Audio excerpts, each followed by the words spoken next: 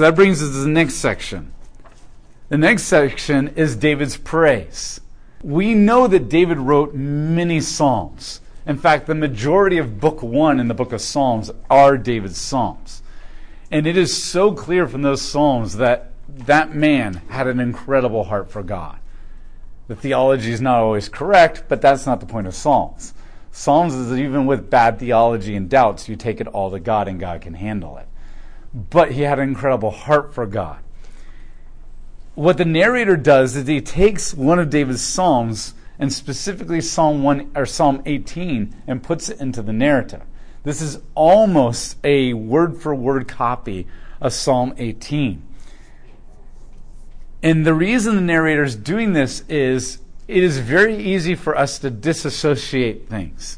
It's very easy for us, like in one church service or one Bible study time or one personal devotion time, to read Samuel and be like, aha, aha, aha.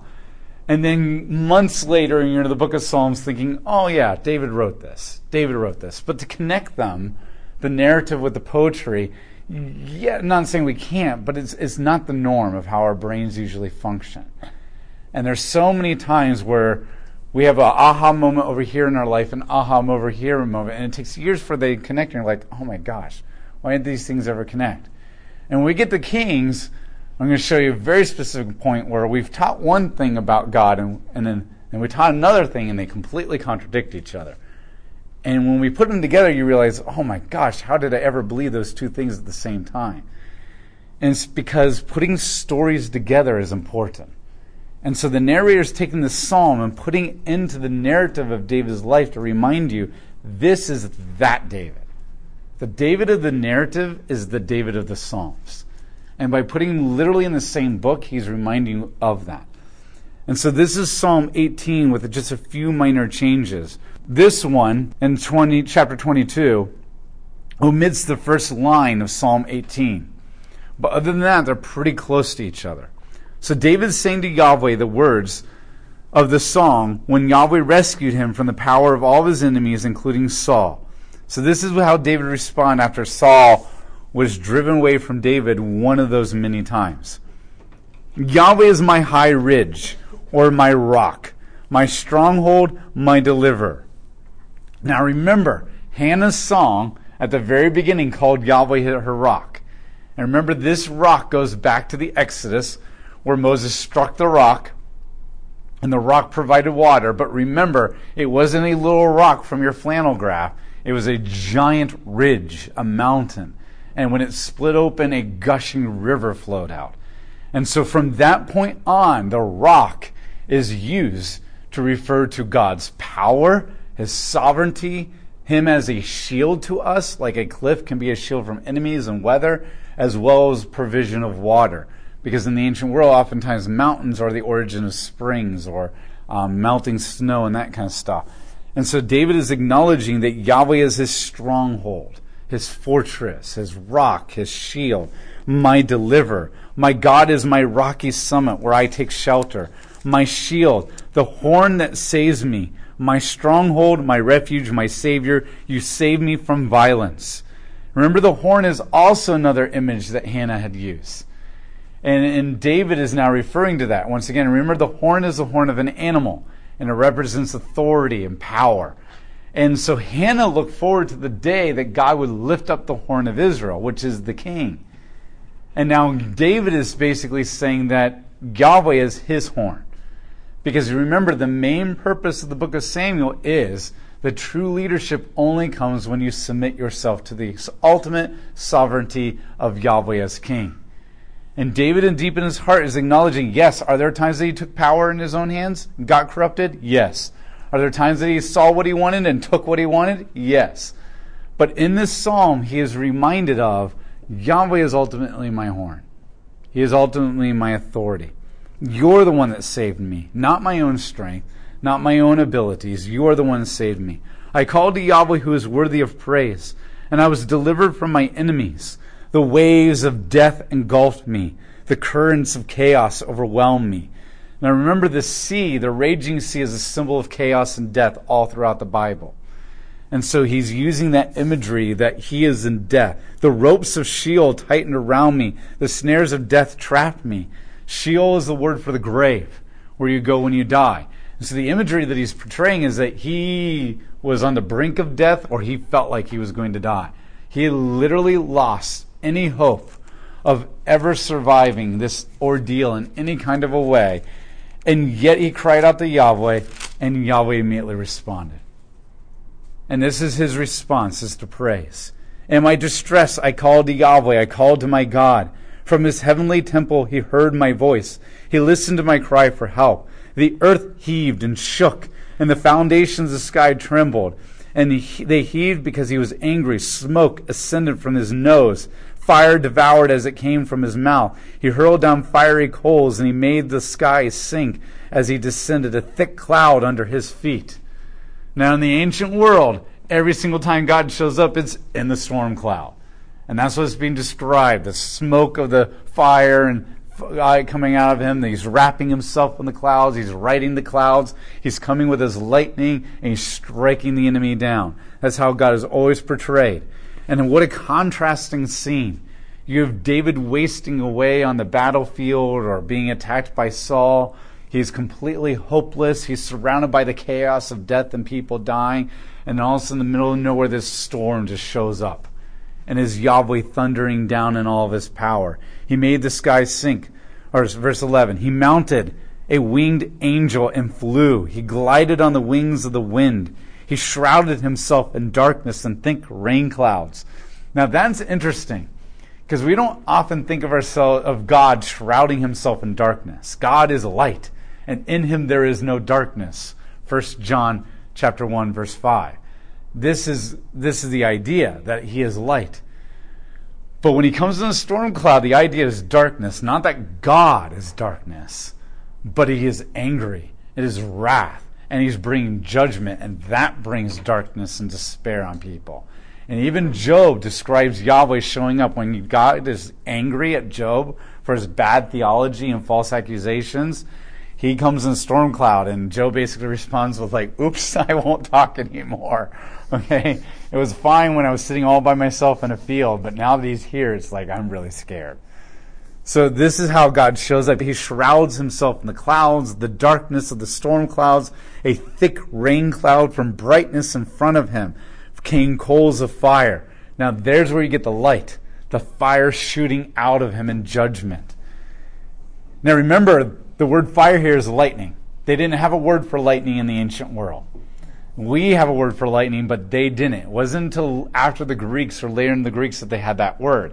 And the reason they called it fire is because when lightning hits the ground, it bursts into fire. And you say, yeah, but it doesn't look like our fire. Yeah, because it's the fire of the gods. And when it's in the spiritual realm, it looks like lightning. But when it hits the material realm, it becomes our fire. And so that fire is a lightning.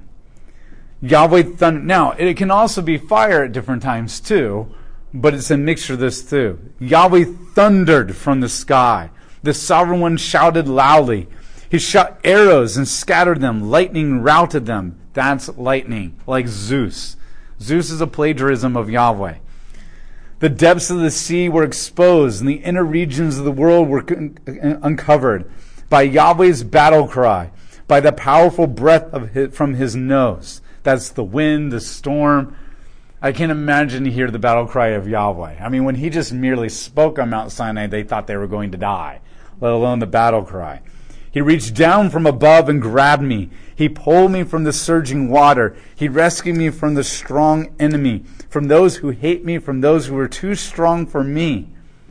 Now notice how quickly everything shifts.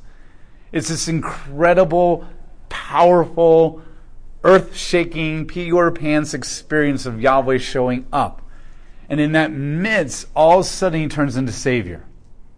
And he's reaching his hand down into the grave, the depths of David's despair. He's pulling him out like a rescuer, like a Savior. And so notice that you have the absolute sovereign kingship power of Yahweh, coupled with Yahweh as a Savior who rescues people from their trials and troubles. They're all tied in together in the exact same idea. My enemy, verse 19, they confronted me in my day of calamity, but Yahweh helped me. He brought me out into the wide open place. He delivered me because he was pleased with me. And Yahweh repaid me for my godly deeds. He rewarded my blameless behavior. For I have obeyed Yahweh's commands. I have not rebelled against God. You're like, really, David? Is that all true? But remember, what David is saying in that moment is he is blameless. But the word blameless actually doesn't mean perfect. It doesn't mean righteous. It doesn't even really mean obedient all the time. The word blameless has the idea that nobody can hold things against you. What it means is this. We're all going to sin. I mean, technically, if blameless means perfect righteousness, then there's no one who's blameless. Yet God calls Abraham blameless, Job blameless. So many people throughout the Bible are called blameless. The word blameless has the idea of, yes, I may be a sinner. Yes, I may make mistakes. But when I make those mistakes, I immediately confess them. My slate is always clear between, like even with my wife. There are times I screw up, I do stupid things, I'm insensitive, she hurts me, she's insensitive, she does things. But one of the things that we've got better over the years is, even though we still hurt each other, and that will always be there, one thing that she and I have actually improved over the years is quickly confessing things and quickly dealing with things. In that sense, the slate is clean, and whatever's between us is no longer there anymore. And even if there's something that's a reoccurring pattern, we've talked through that and we understand why it's a recurring pattern. Because love covers a multitude of sins. And so the idea is this. Blameless has the idea that I really want to do the right thing. I want to serve God. I want to be pleasing to Him. So I'm going to do everything in my power. Accountability groups, reading the Bible, prayer, confession, anything I can to pursue Him. But when I don't do that and I sin and I mess up, then I immediately and quickly repent. And I deal with it. I get it all out of the darkness. Sin thrives in the darkness. And even when you bring sin out into the light, there are consequences. There's still, there can be shame and there can be guilt, but it's still very different feeling when it's out in the light. And then when it's out there, then it can be dealt with. And what it means is kind of this idea of, think about politicians. Every single time a politician runs for president, the media tries to find skeletons in the closet. And most of the time they find them.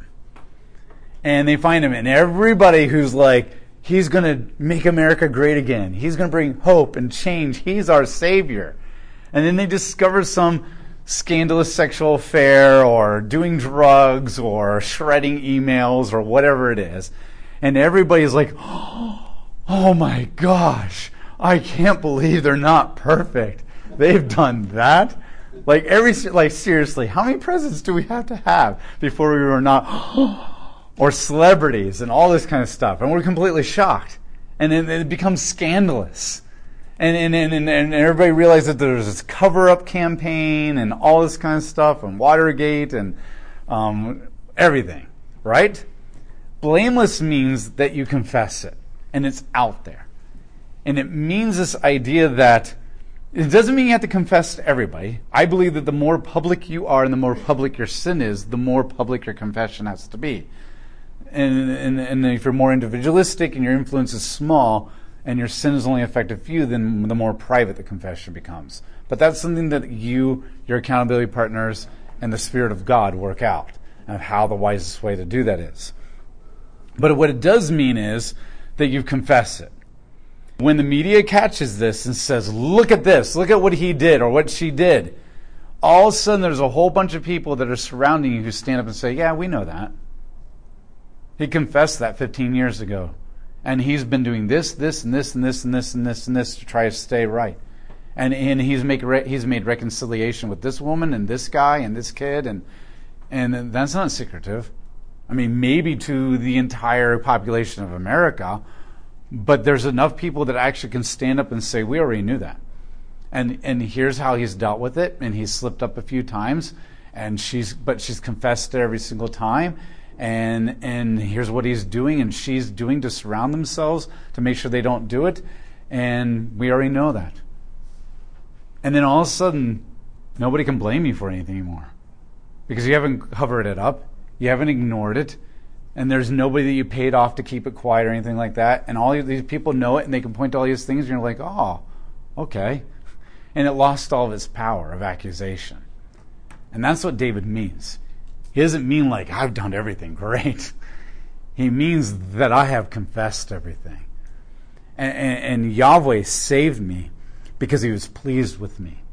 It doesn't mean he was pleased with every single behavior that I've ever done in my entire life.